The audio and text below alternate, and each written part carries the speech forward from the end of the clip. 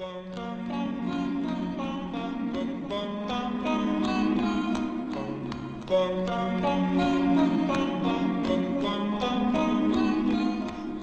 Sandman, bring me a dream. Make him the cutest that I've ever seen. Give him two lips like roses and clover.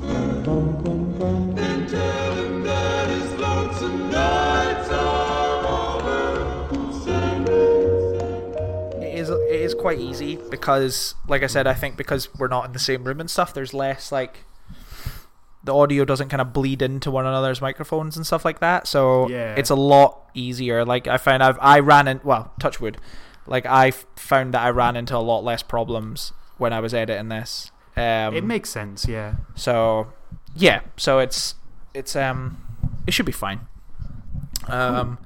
Okay, baby, what you want to hit me with? Oh, take a swig, Daddy. Don't worry. Yeah, Don't worry. It's not like we've started or anything. But you go ahead. You take a little swig. Right as I was trying to throw the fucking before lead I to thought you. was the before I thought was boring chat.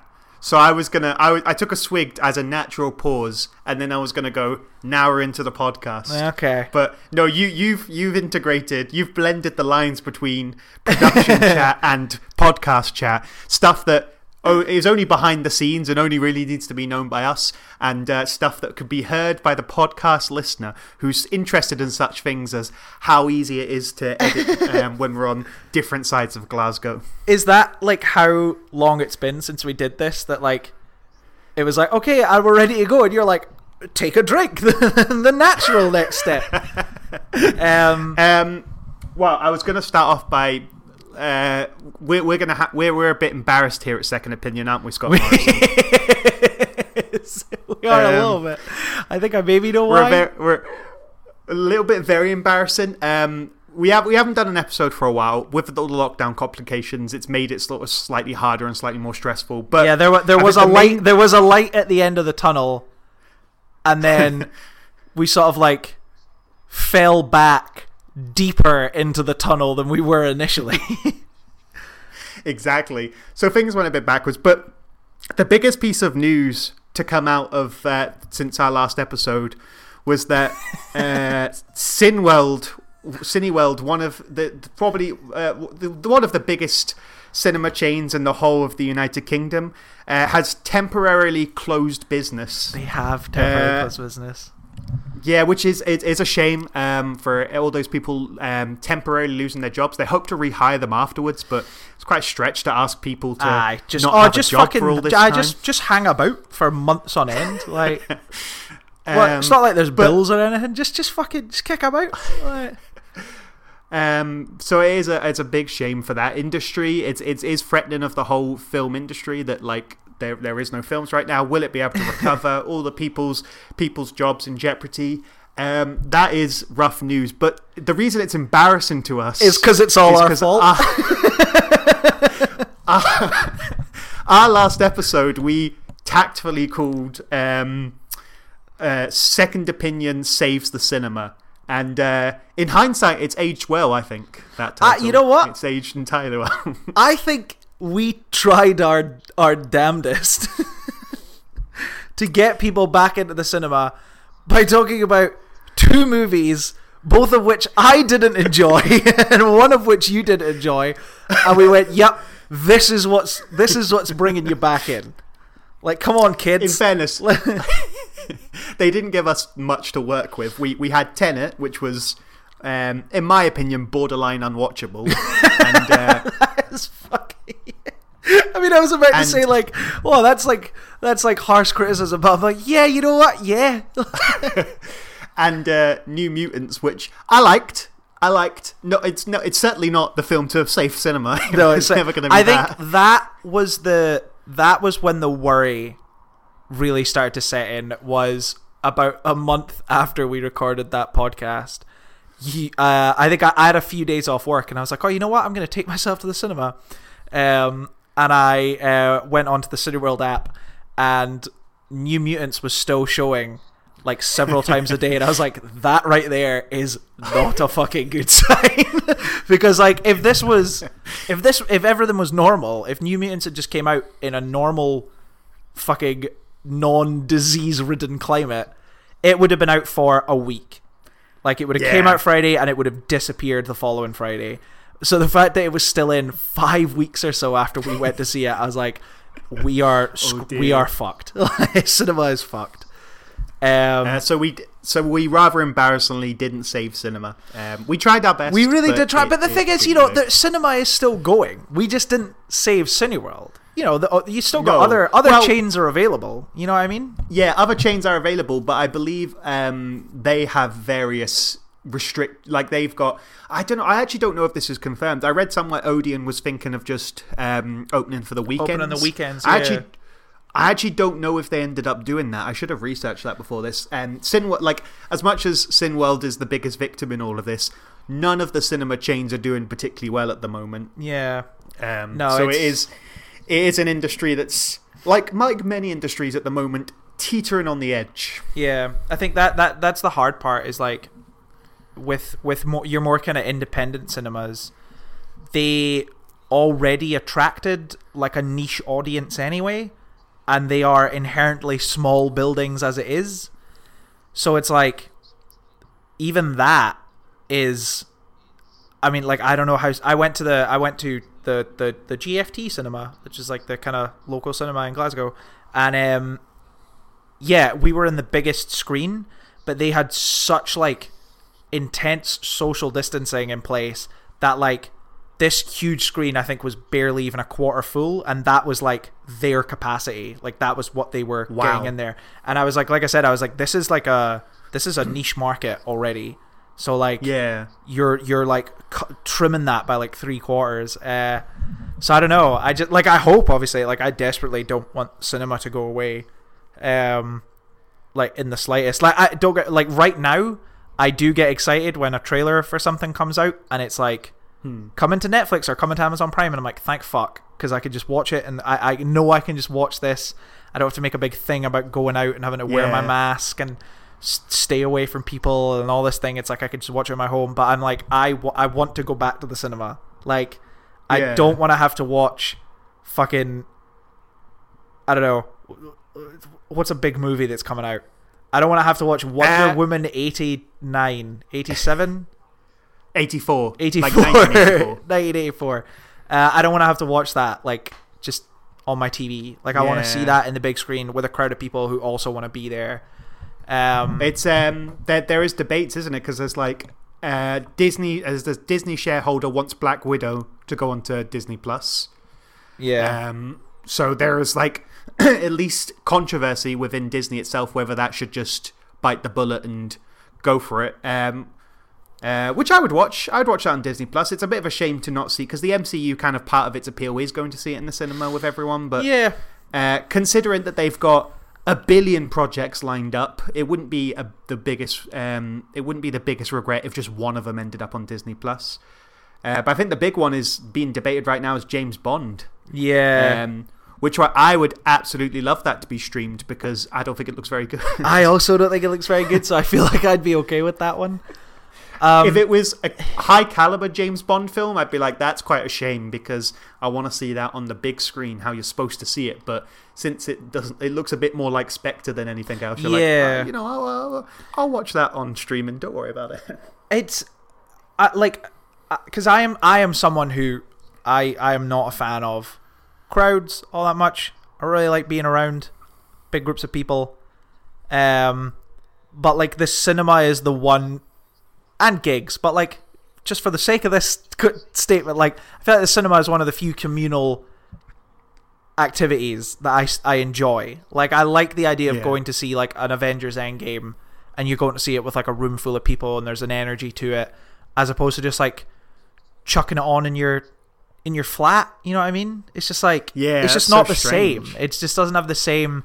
Like, I can't imagine being like that hyped for a film, and then, you know, again, something on the level of Avengers Endgame, being that hyped for it, and then you just get home and you just chuck it on your TV. You know, there's not like a big event feel around it.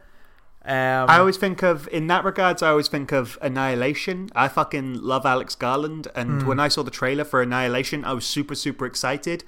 But then when it got released onto Netflix, it's so anticlimactic that I didn't watch it for ages. If it had gone in the cinema, I would have gone to see it that week. It'd have been like, I'd have been counting down the minutes to go see the new Alex Garland film.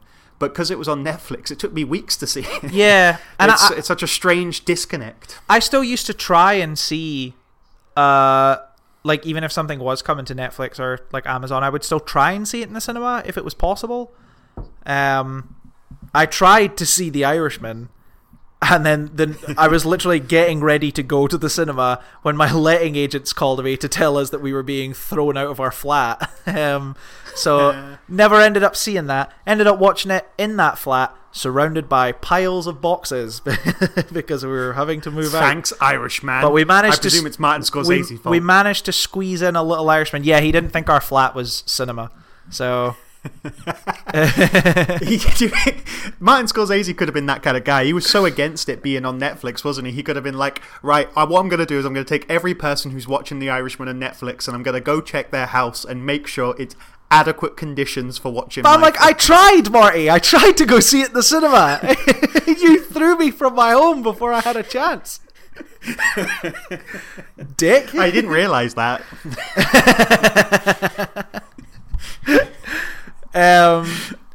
But yeah, well, you know what? Yeah, we tried. I'm gonna keep my fucking fingers crossed that we do get a chance to, you know, that something like Cineworld opens its doors again. I mean, you know, I'm also like, you know, partially to blame. I know that right now, Akira is showing in the cinema, in a 4K kind of restoration, and I was like, that sounds fucking banging.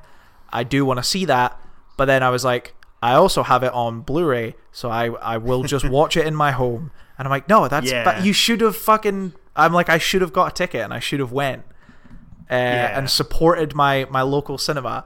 But instead I watched, you know, the DVD I bought from Amazon years ago and supported Jeff Bezos instead. So he needs the money, though. I hear he's broke. I hear he's basically done for, Jeff Bezos. But yeah, like I said, we tried.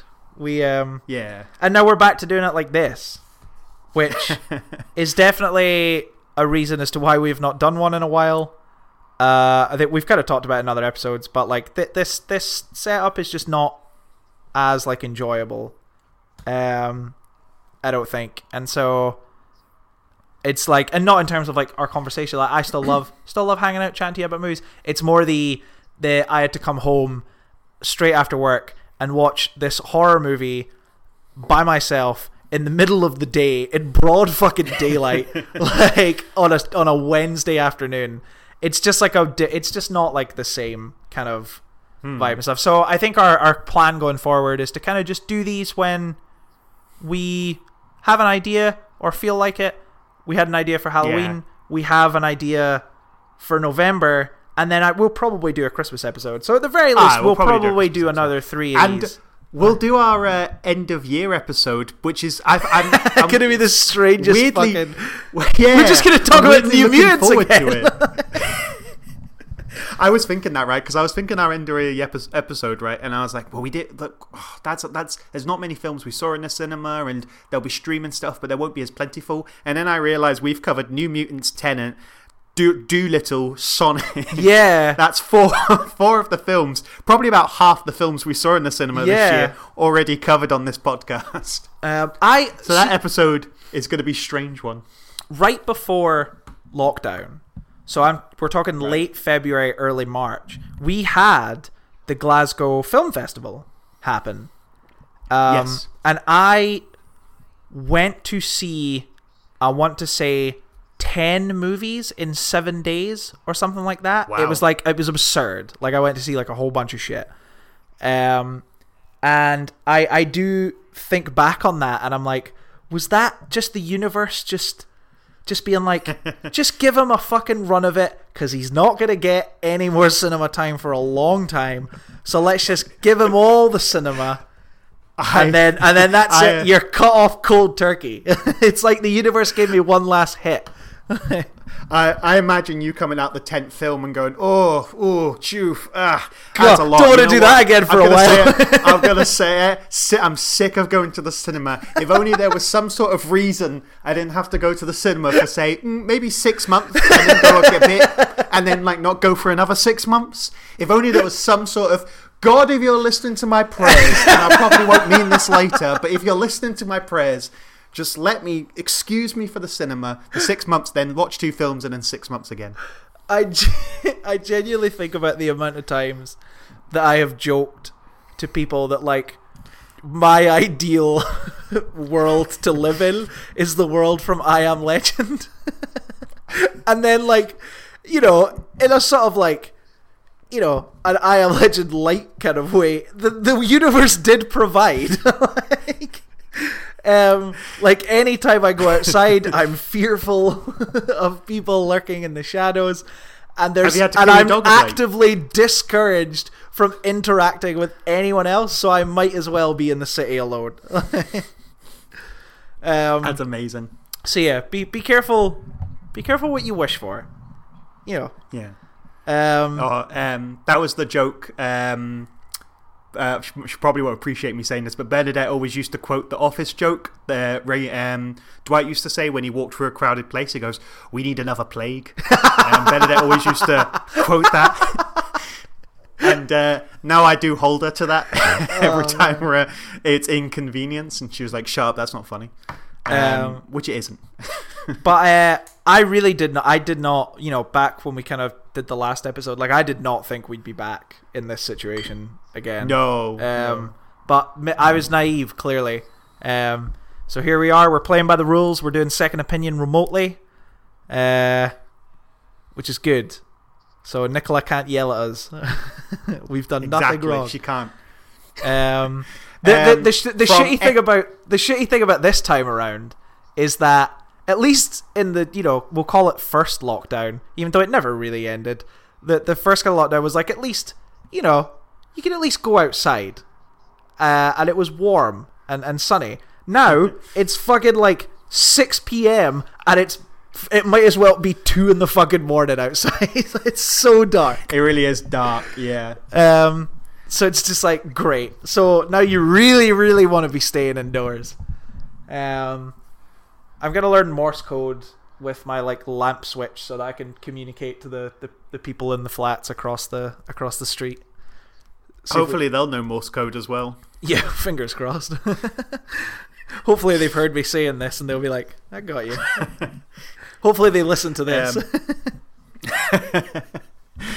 Right, so from the horrific reality of 2020 to a slightly less real reality of Halloween. Ooh, how's your Halloween spooky. going this show?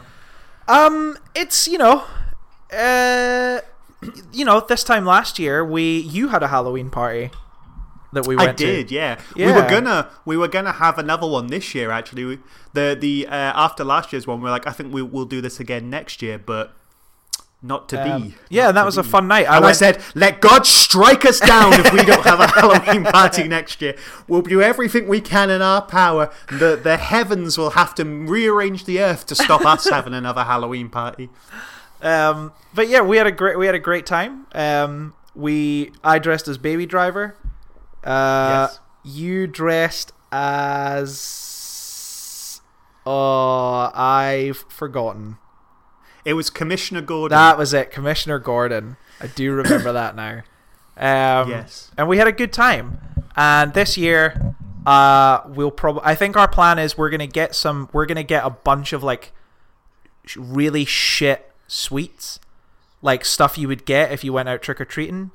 Yeah. And we're just gonna fucking gorge on terrible sweets and watch horror movies on Saturday night. Yeah. I think that is our plan. We did go pumpkin picking. We went pumpkin picking at cool. At Craigie Farm, which was fun. So we got two spook boys, who are not lit currently, but they're there. They're hanging out. So that was fun. We got some pumpkins. But what about you? What have your Halloween plans been? Well, I've decorated the flat with Halloween decorations. I see a little pumpkin in the background there. Well, Do you? Is it? Is that a Oh, I pumpkin? think that up there. Yeah. This is great visual stuff. That's actually a brain. It's not a pumpkin. Ah, okay. Still creepy. It's a brain. Yeah, it's still creepy, but I've decorated it. I mean, it's for no one else because we're not allowed anybody round anymore. But it's still fun to get in the Halloween spirit. And I think the same. We're gonna watch horror films because I think that's it's the only way you can mark Halloween this year. Yeah, pretty it's just much. by watching horror films. Just changing the caliber of movies that you've been watching to be slightly scarier, and that's kind of it. I think we're more gearing up for like Christmas. Like we've already started looking at because we're like, well, if we can't fucking go anywhere this year, and also we didn't get to enjoy Christmas last year because we had to move homes. Yeah. So we were like, you know what? They're not taking Christmas away from us this year. So we've already started planning stuff that we want to get. That's what you said last year. Yeah. At the end of Christmas last year, you're like, I'm going to enjoy Christmas next year. Like, God strike me down. If Christmas next year is nothing less than perfect. So yeah, we've started planning for that. We got some good ideas for what we're gonna do to the. I mean, I say the living room, the because you don't need fucking Christmas decorations in your bathroom. That'd be a world gone topsy turvy.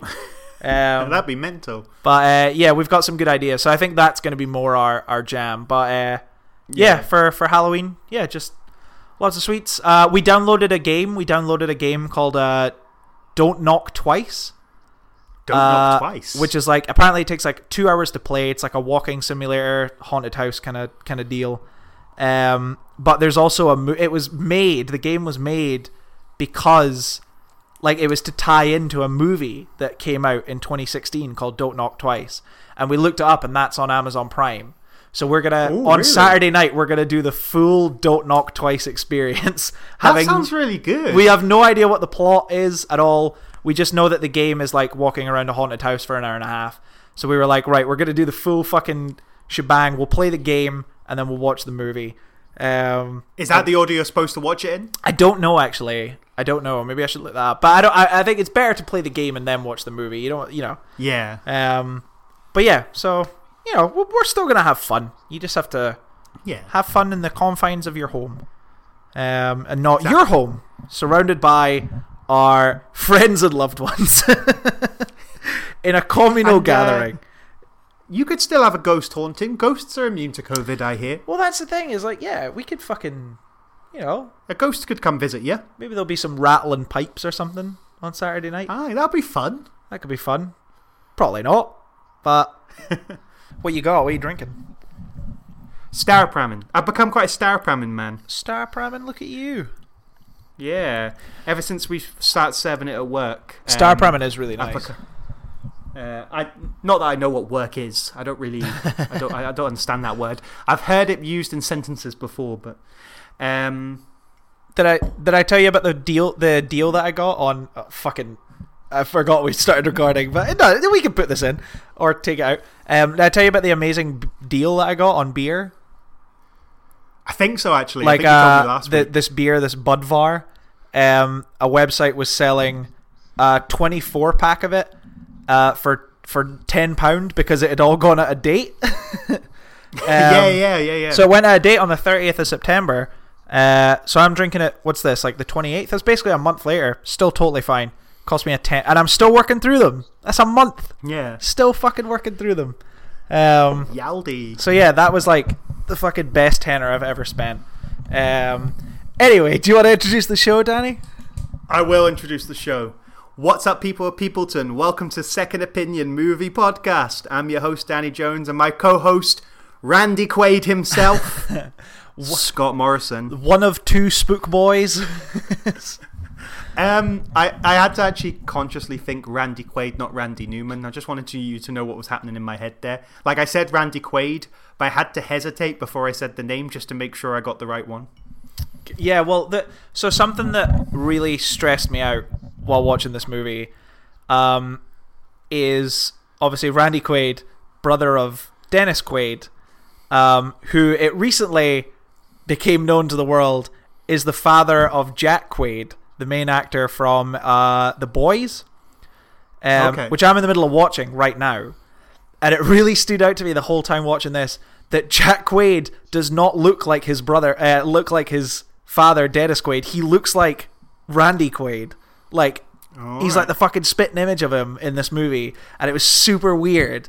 Like, I kept feeling like I was watching some kind of Boys spin-off or something for a little bit, but yeah, it's very strange. I don't know if there's been some weird goings on in the Quaid family, but we'll leave it there. This isn't like a conspiracy podcast. Just let the gossip drop. Yeah, we'll be getting reported by, like, this podcast will be on the Huffington Post tomorrow, being like, the Quaid family, new accusations surface. Wait, I forgot about Dennis Quaid. Which one's Randy Quaid then? Like, obviously he's the one that's in this film. But was Randy Quaid in Independence Day? I don't know. I looked up some Randy. I looked up some Randy Quaid. I looked up the Randy Quaid. But nothing really jumped out at me. But I can't use my phone right now because we're, again, one of the downsides of recording like this is we can't use our phones. That's annoying because I assumed Randy Quaid was in Independence Day, but maybe I'm getting him confused with Dennis Quaid. Surely it's... Is it... No, maybe... I don't know. I've not seen Independence Day in so long. I don't think... Is Dennis... Who does he play? One of the Quaids. He plays the guy... he's the redneck guy who lives in the caravan who he at the beginning says, I was abducted by aliens, and everyone's like, yeah, Quaid, is that right? Aye, that's right, innit? And then at the end he's the one who sacrifices himself, and he's like, he does the brilliant line when he's going up into the laser to sacrifice himself because everyone's out of missiles. I'm back. Fucking great cinematic moment. I love Independence Day so much. I've not seen it in so very, very long. So yeah, I don't know. I'm looking at a picture of him right now on Amazon Prime though, and I don't know when this photo was taken, but he does not look at all like what he looks like in this movie. No. Well, that's the other thing. I was like thinking Randy Quaid was the person who went crazy, but maybe he's not. Maybe that was Dennis Quaid. I don't think Dennis Quaid is Dennis Quaid crazy?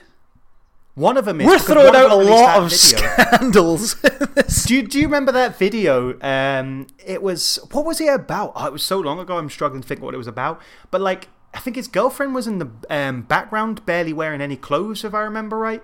And it was something to do with like, he was in Canada and he was being chased. It was fucking mental. But I can't remember if it was Randy or Dennis Quaid. And since we can't Google it, that's absurdly annoying. We're just gonna have to. This is what podcasts were like when they recorded them before mobile phones. Yeah, when podcasts before the internet. Yeah, you had to go run to the library. You had to get your apprentice. Back then, they could afford apprentices for their podcasts. You get an intern to run and get information. Look it up. But anyway, to get back on the fucking track, away from let's get back to being second opinion and not fucking. I'm trying to think of a MTV news. I can't think of any like gossip. TMZ. That's what I was thinking of. I was going to say QMZ, and I was like, that's not right. We watched Parents. From 1989. Which is a horror kind of comedy, I guess. It's like a dark comedy horror. Yeah, directed by Bob Balaban, which I thought was. I don't know who this chap is. Well, you know his name. I don't know much of his. I don't know a lot of his work. I know I'm trying to think of things you might recognize him for. He's the narrator in Moonrise Kingdom, like the guy who kind of narrates the movie. He is in George Clooney's Monuments Men. These are all just things I can think of that are recent. I didn't see Monument Men. But he is, I think, quite like a well-regarded American actor. So I just was totally caught off guard when I saw his name. I was like, he directed? And I had a little look. He's directed a few other films. Nothing that I recognized. I was going to say nothing of note, but then I'm like, well, I don't know. Yeah. Maybe. But yeah, I thought that was just very bizarre. But yeah, Parents, which stars Randy Quaid and Mary Beth Hurt as a mother and a suburban mum and dad who have just moved to a new home with their son. Son's a little bit of an odd fellow, doesn't talk much. Parents don't really seem to understand him. And it seems like there's some weird stuff going on with the parents, which the kid Michael is kind of slowly beginning to discover as they've moved into this new house, and starts to unravel this sort of horrific mystery that is his parents and what they get up to. I guess spoiler alert, because we're going to talk about the movie. It turns out that the parents are cannibals. Is it much of a mystery though? It's not. Well, it's a weird. Yeah, it's weird. I feel like it's almost the mystery's not what the parents are. The parents are so obviously cannibals because the camera keeps focusing on the meat that they're making. Yeah, and they bring the food up a lot. I think the thing you're waiting for is when is the boy gonna find out? Yeah, when's the boy gonna realize that his parents?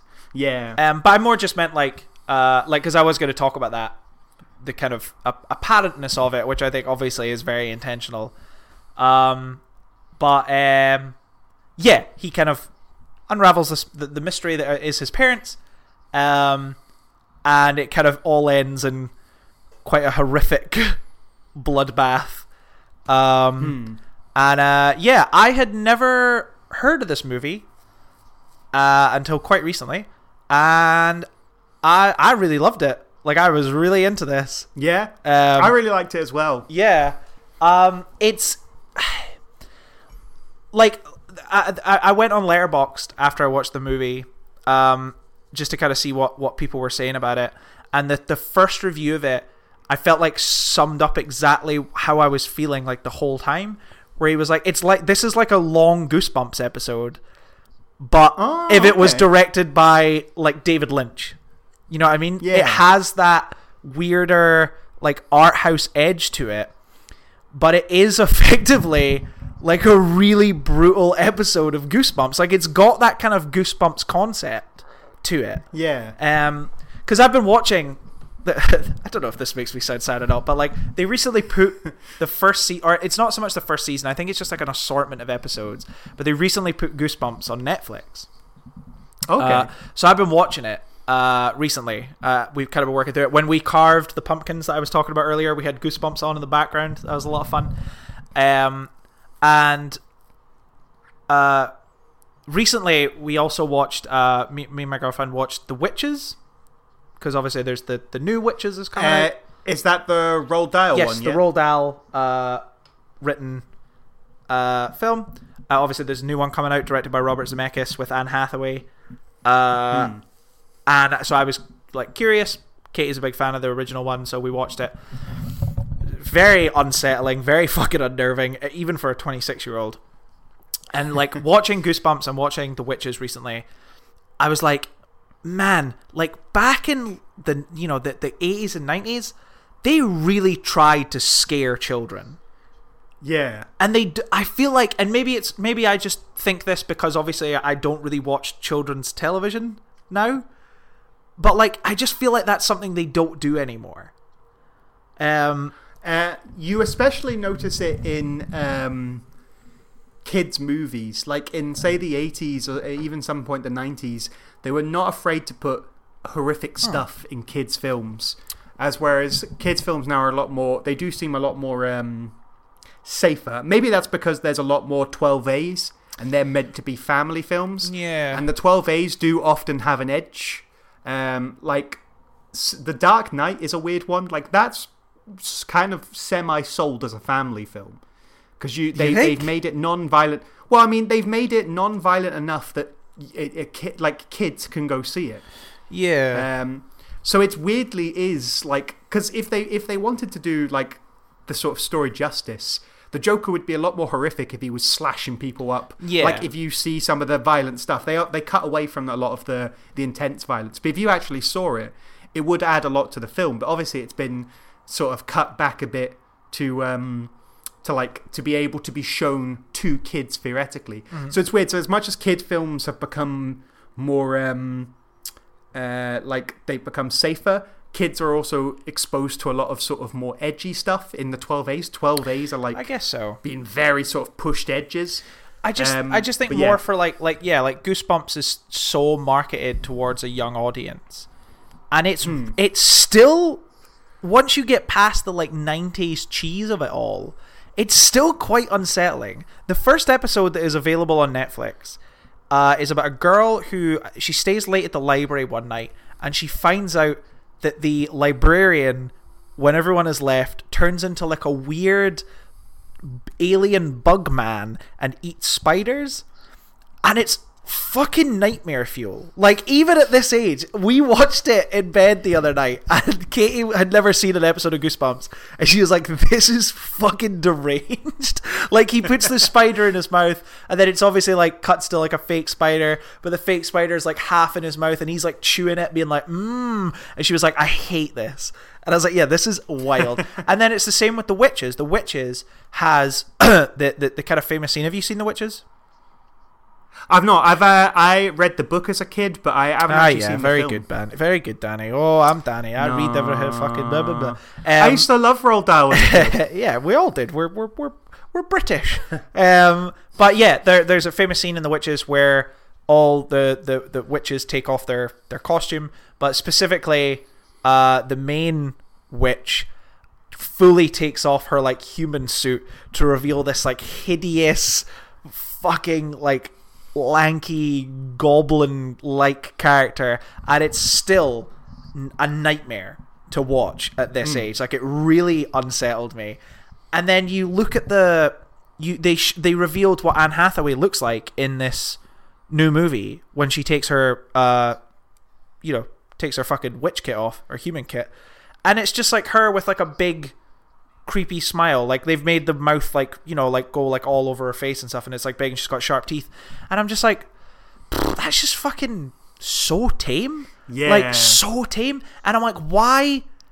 What is it that's changed in recent times that like they just don't want to fucking scare kids anymore? And I guess it's because a lot of things in terms of the way children should be brought up and things like that has changed a lot, even in like 20 years, and so maybe a lot of it has to do with that. But yeah, man, I'm like, you know what, like, getting scared as a kid, like that's part of prepping you for the fucking real world. Like, sometimes it's scary, and it's like, I just feel like it was there was some demented shit out there back then. But anyway, I got onto that tangent. I know that's not exactly relevant to the parents, because the parents is not made for children, but the thing is, Parents isn't made for children, but it is from the perspective of the child. Yeah. Which does make it. It really, it probably, the best thing it does is captures that sort of, that uneased feeling when you were a kid of like everything adults doing being strange and you're not 100% sure why. I think that's the feeling it's trying to capture. This when you're a kid, adults do things, and it doesn't always quite make sense to you. Mummy and Daddy are just wrestling. They're just wrestling. That scene is in this film. We're just wrestling scene. Yeah. But like that's the sort of spirit it's trying to capture. And I guess that for the first half of the film, you're trying to decide whether something sinister is happening or whether he's just projecting a lot of stuff onto it. Yeah. So did you, I guess that kind of leads into like what you were talking about earlier. Like, there isn't, from our perspective, there isn't a mystery really. It's very obvious from the very first moment that you see the meat. You're like, that's like a kidney. Like, that's human meat. Yeah. And it's kind of like, I guess, how do we get to that point? Was there any part of you that kind of thought like, maybe this will just be like the child's perception kind of thing, like messing with him, and maybe he just thinks his parents are weird when in actual fact they're just totally normal, and you know what I mean? I don't think I did. I guess I was sold on this being a cult film that was like that would have probably eventually, like, I think it would have been maybe too much of an anticlimax for this film to turn on. It's like, oh, nothing's happening, because there is nothing anti about the climax of this movie. Like, it's fucking great. I did because the Randy Quaid's character does work at a chemical plant, so I did wonder halfway through whether it was going to be some sort of like weird creatures. I was like, maybe it'll go in a slightly sci-fi way, of maybe this is not the meat of humans, or maybe he's like grown Yeah. creatures because he's doing like a I did. vaguely science thing. I thought, especially, I especially because at the beginning there's the girl in Michael's class that he becomes friends with, and she's kind of joking at the beginning of like, "Oh, I'm from the moon, that's where I'm from," and stuff like that. And I was like, "Is this setting up that there's gonna be like an alien twist to this movie?" But it doesn't go that extreme at all. No, but well, I don't think I ever was sold that that's where it was going to go. I feel like there was like the possibility was like resting in the back of my mind. Is like, will it do something like that? Will he use like chemicals deformed, or maybe something like aliens? Because it does. The only thing is, it does feel obvious that they're cannibals, and it like you don't feel any sort of mystery in that. I feel like it maybe could like. If it wanted to surprise on that, it maybe should have gone somewhere down that road of like deformed chemicals, because the twist that they are cannibals feels like yeah, of course they are. Like that feels like it was indicated from the start. I also thought, because they, in a very sort of Hannibal Lecter-esque way, like they, along with eating their human meat, they love their wine, they love their red wine. And I did keep waiting for the moment where it was going to turn out that the wine bottles in the cellar were filled with blood. They know, because I kept looking when they had the wine glasses, and I kept looking at them, and I'm like, is this one, like, is that meant to be thicker and redder than like a normal wine? But they never quite go that far. But I did think there was going to be an element of that. Something that there is did fucking gross me out is they make the meat look disgusting in this movie. Here's my thing. I wasn't sure if the meat looked disgusting or whether the implication was making it look disgusting. No, it looks fucking revolting. That sandwich in the final shot is the worst thing I've ever seen. Also, who the fuck sends a child to bed and then on their bedside table puts a glass of milk and then a full fucking meat stuffed sandwich? Like, that's insane. If you put a child to bed, you put them a fucking bed. I feel like that is jumping ahead a little, because that's plot twist at the end. But it's a lot. It's a big fucking sandwich, and I think we'll have to come back to the end of that, because that whole end section's a whole thing on its own. Because I think like that thing of, oh, is it the implication? I think like, you watch the Hannibal TV show, and they make the stuff he cooks look amazing, but you always know that that's human meat. You know what I mean? But it still looks good. The presentation is incredible.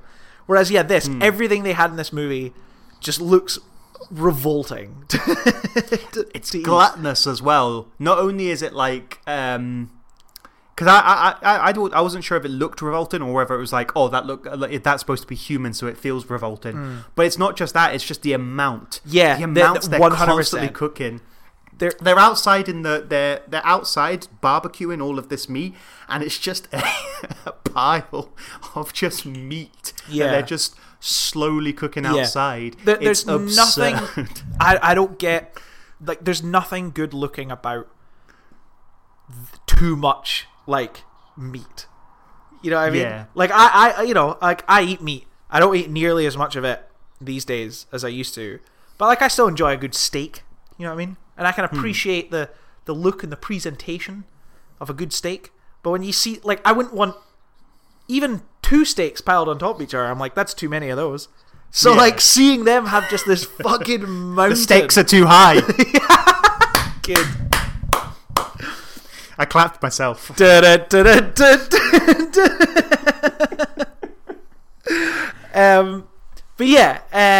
yeah. There's just nothing like. There's nothing good looking about that. No. About the copious amounts of fucking raw meat that they have.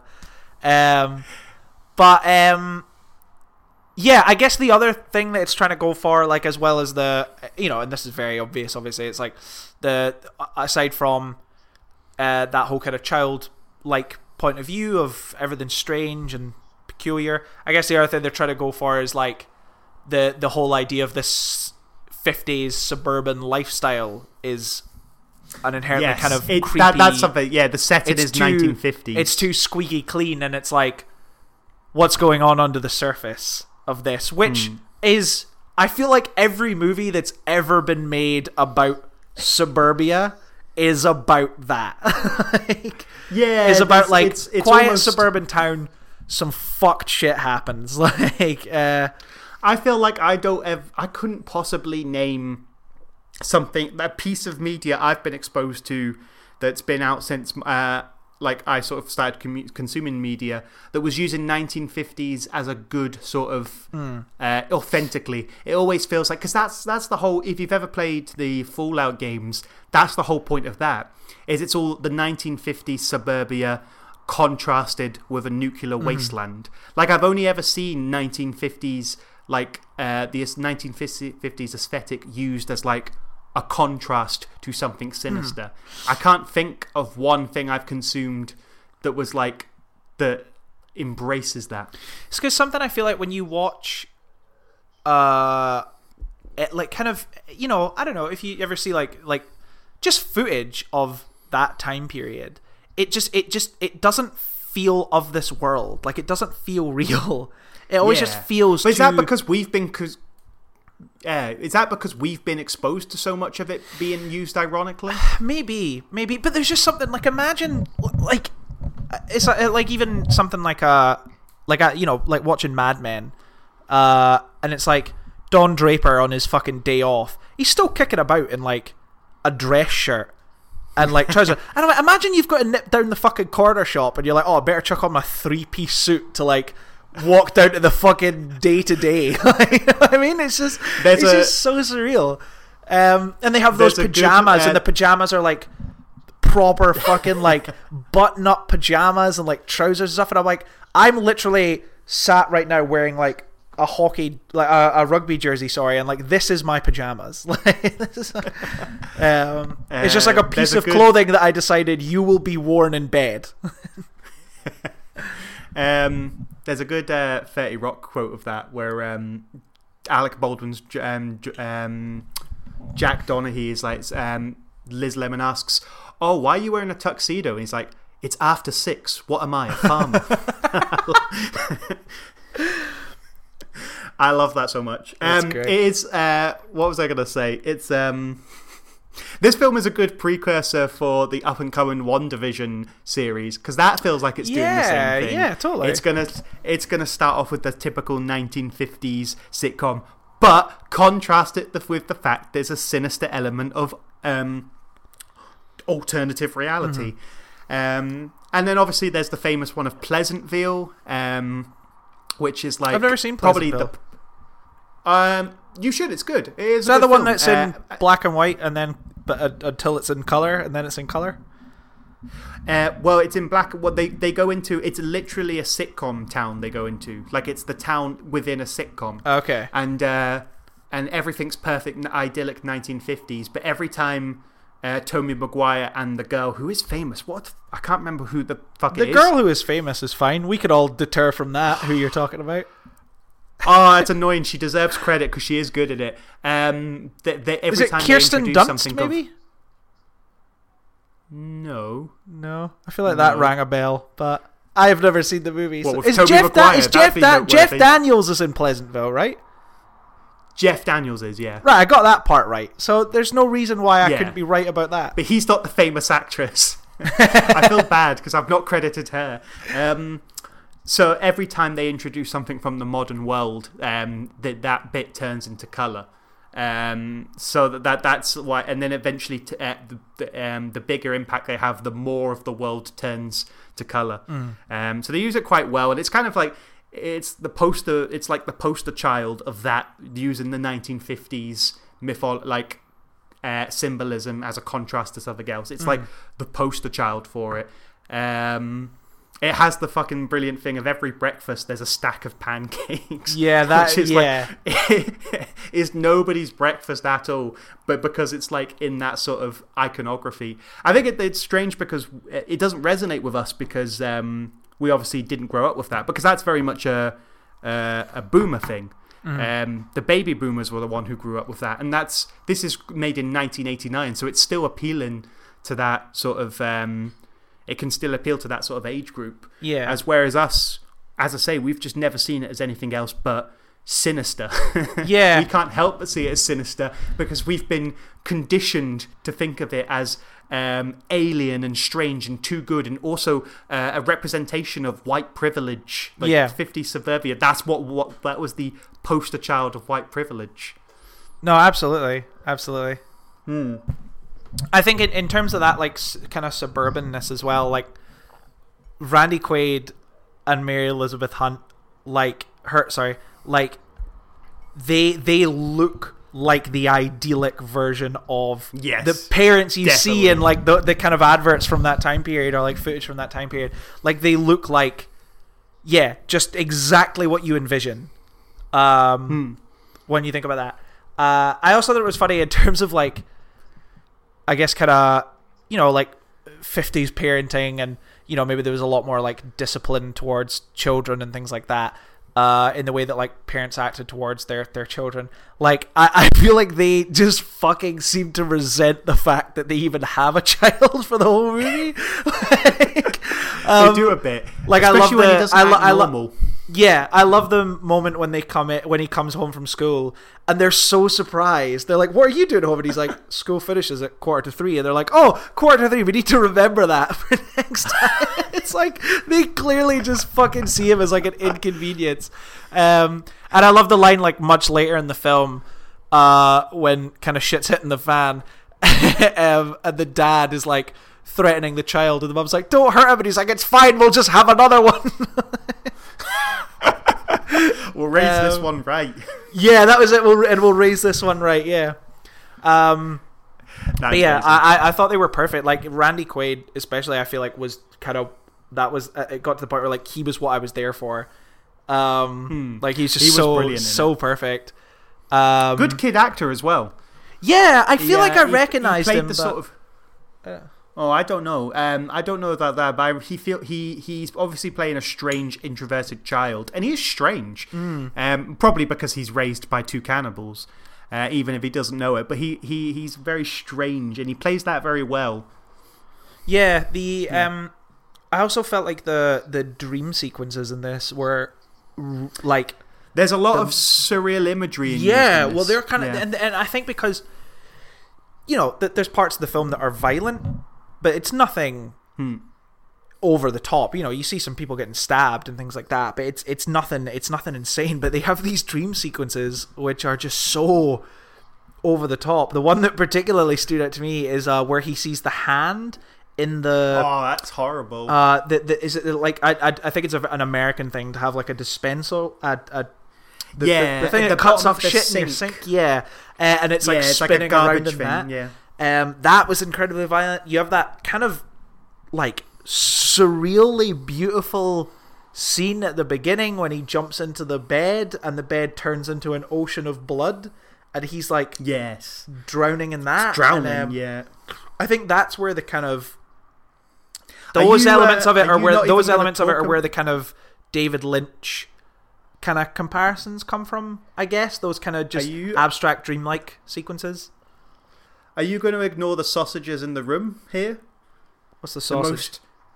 The most bizarre surreal image when the kid is hiding in the cupboard. Oh, and then there's a bunch of sausages above him, and the sausages sort of they move down and then wrap him up and start to strangle him. Yeah, that is fucking crazy. I forgot about that one.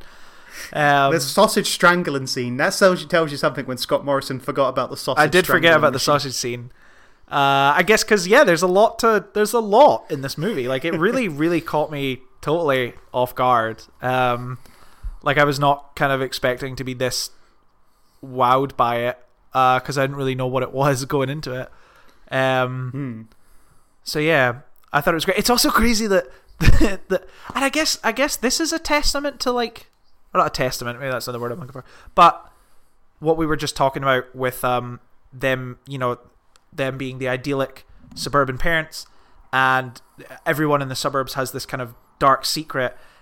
Something that like plays into that idea is the fact that his job, that the dad's job, is to like design like Biological weapons. biological weapons to drop on other that's a strange scene. But I guess that's what they're trying. Again, that's, and it's maybe a very extreme version of it, but it's like that this idyllic squeaky clean lifestyle is built off of dark shit. You know what I mean? Yeah. Because the scene is, because he's got his son in the scene, which is weird. They're just talking about like, if you drop this these pelts on monsoon season, like they'll get released into the air and you'll fucking wipe out like all their crops. And I was just like, man, this is dark. It's so strange. His job is so strange. That's why I guess that's why I thought it would come to play. I mean, it does. He gets some of his. I think he gets most of his meat. Yeah, he gets the meat because they give him cadavers to see what. I don't know what they're.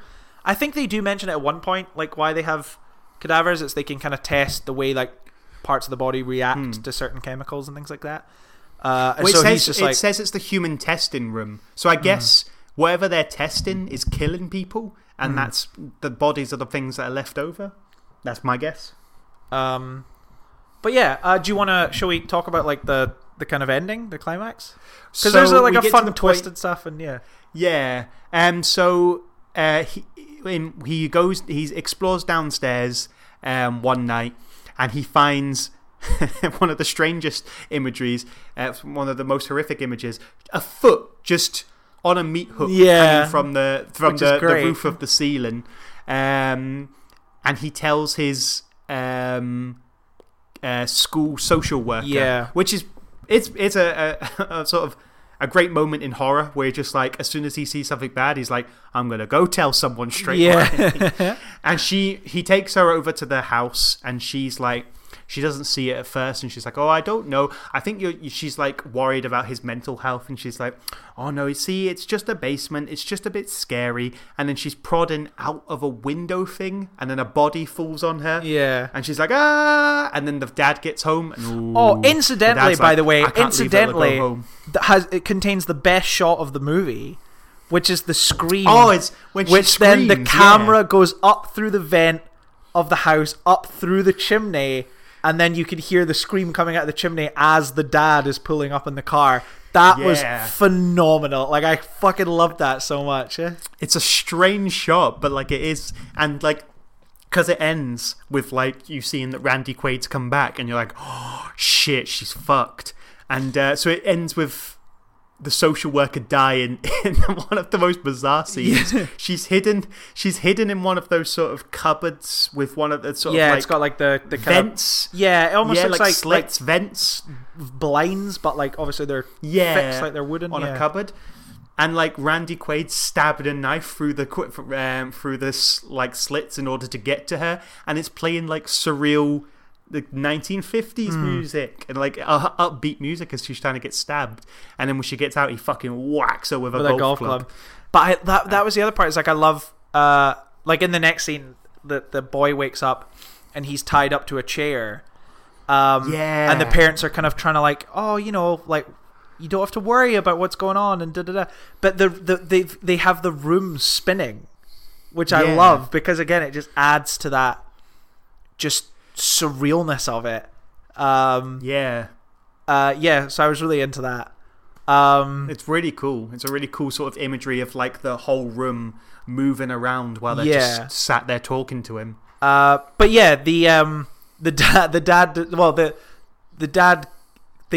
and dad cook the social worker. They serve it to the child as like if you do this, like you can. The mom's like, I didn't get it at first, but now I understand and now I love it. And as he goes to eat the meat, the kid stabs his dad with a knife. So the dad is going to just go kill Michael.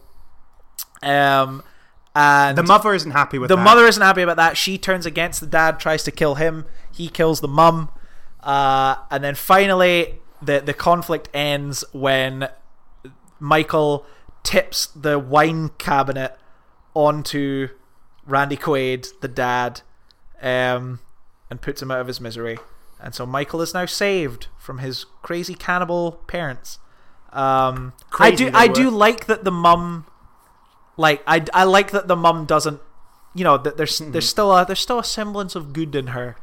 Well, they hint that throughout. I guess all of because it, throughout the whole film, because she thinks he's being too harsh on him. But I guess especially because the setup, just in case you're worried, the kid turns out to be a cannibal. He's been refusing to eat this whole time. Yeah. There's been a problem where they can't seem to get him to eat the meat. And she's like, she obviously, because she knows it's a human being they're eating, she's like, oh, don't worry about it. Like, yeah, you can go off to bed, don't worry about it. And he's like, no, he's got to learn to eat his people sometime. He's got to eat his people right now. I've had enough of it. So it makes sense that she turned against But I also think Randy that Quaid her turning against Randy Quaid, like, again, plays into that idealistic version of the family they had in the 50s, which is very much like the mum dealt with the children. And the mum had the kind of relationship with the children and stuff. And the dad, he worked and he was, he did his thing. Yeah. And the mum dealt with the house and the kids and stuff like that. So I guess it kind of plays into that idea as well, that she, in the end, like, sides with the child.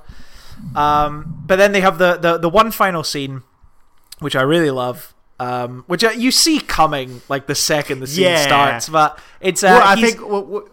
because he wakes up at his grandparents' house, and the first thing you think is, which grandparents? Yeah. Because it hints that Randy Quaid's the cannibal, and the wife goes along with it. So if it's the maternal grandparents, it's like, well, that's fine, because they're probably normal people. But you're like, is it the paternal? Is it the paternal grandparents? Is it Randy Quaid's parents that we've gone to? But no, it is Randy Quaid's parents. And so I love the final scene in the movie where the grandparents take him to bed. I love you, Grandma. I love you, Granddad. We love you. And then I think I said earlier, they place a glass of milk and a meat sandwich next to his bed. And it ends with Michael just staring at the sandwich, like, kind of wide-eyed, as he realizes the reality Scott of Morrison. the situation. Have you ever seen, before this film, a genuinely sinister shot of a sandwich? I have not, I don't think, but...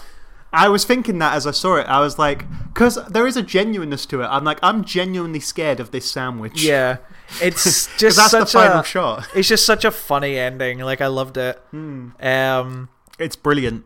But yeah, It's a brilliant ending. like I said, I think I'm, like, really excited about this movie because it did just kind of... I'd never heard of it until you until you brought it up, and it was just kind of this thing that came out of nowhere, and it's wildly good. Yeah. I think it lost me a little bit in the middle. I think there was it's strange because it's a short film, but there's just a little bit of a gap between all the sinister build up and then the reveal, where there was a bit I was sort of like fading away out of interest because there's only a certain amount they can do with the build up, and I feel like there's like it's not even long, it's like a 10-minute gap where I was like starting to fade away, and like I was starting to go, okay, right, I think at some point soon they really need to, up the ante. Yeah. But for the most part, pretty much all of the first half of this film and then almost all of the second half is just brilliantly made and just like fantastic, cultish, fun horror watch. Yeah. It's I'm kind of baffled that Bob Balaban, like, directed this, and this isn't kind of a bigger hit and more well known, and the other things he's made are well known. Like, it's because this is crazy good. Like, this is gonna become, I think, one of my new kind of Halloween season. It's like gonna show people Parents, because this is great. Yeah. But yeah, no, like, I really enjoyed that. I'm glad this was our big comeback, was for Parents. It's a good horror film. Yeah, man. And I hope that it's always the difficult thing with recording these episodes, is that we want people to watch this. But if you listen to this podcast, it will probably spoil the movie. So yeah. It's still worth it to watch Randy Quaid. It's also very short, so you can rattle through it. It's very short. It's 1 hour 22 minutes. So does not take up much of your basically time. nothing. What was our Halloween episode last year? I don't know, Daniel. Evil Dead, maybe? Evil Dead remake? Oh, did we do that? In fairness, we do horror films. Yeah, we do them a lot, so... No, so we can't be telling. I was going to say if it held up, but in fairness, I can't remember what it was, so... Yeah. It's a pointless thing. But that is us. That's our big fucking return to form. Second Opinion, baby, back in the bag. Whoa! And we've overcome the embarrassment, I think, of Not being able saving to save cinema. We saved some of cinema. We saved a bit of cinema. It's just another saved a bit of bit. it is gone now, but it might come with back.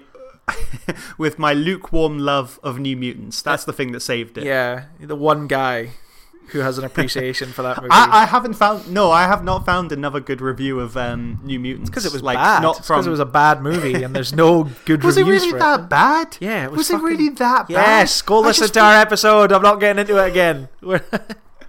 I feel like New Mutants was just like at the very best okay. I like, will not be baited into a At the worst, second sorry, at the debate very worst. about this movie. If you want to hear about it, we have a whole fucking episode dedicated to it. Fair enough. Fair enough. But yeah, I guess we could just call it there. Where can people find us if they were so inclined? They can find us in our homes. I brought it back. I brought it back. Remember that joke? I thought I'd heard that for the last time. I think I said the last time I said it, this will be the last time. Yeah, I know. But it wasn't. You can find us at 'cause you Second jinxed Opinion. I did jinx it. You can find us at Second Opinion. That's second with a 2. You can find us on Facebook or you can find us on Twitter. We never go on Twitter, but you're welcome to go there. If you added us on Twitter, I would get a notification about it on my phone. Well, that means So go that on. no one's Somebody do it. engaging. Somebody at me so I can get a surprise notification from Twitter, because I never get notifications from Twitter anymore. But until next time, I guess we won't spoil what the next one is, but I'm quite excited about the next episode. I feel like that'll be fun. But Yes. I guess we won't spoil it. That will I guess be it's fun. more fun to just do it. But until then, it's been a pleasure, Danny Jones. It has been a We're pleasure. going to stop recording, but obviously we won't stop video chatting. We'll keep talking for a little bit. Yeah, because you have to. There's chats we don't want you guys to hear. That's the Exactly. That's just for us, because we're friends on the down low. Don't think you're missing out on anything. It's probably just a bit too boring to put in a podcast. That's probably why. Amazing. We'll see you next time, everybody. Eat your J.K. Bye, Simmons. bye, bye. I love you. Bye. J.K. Simmons. Bye.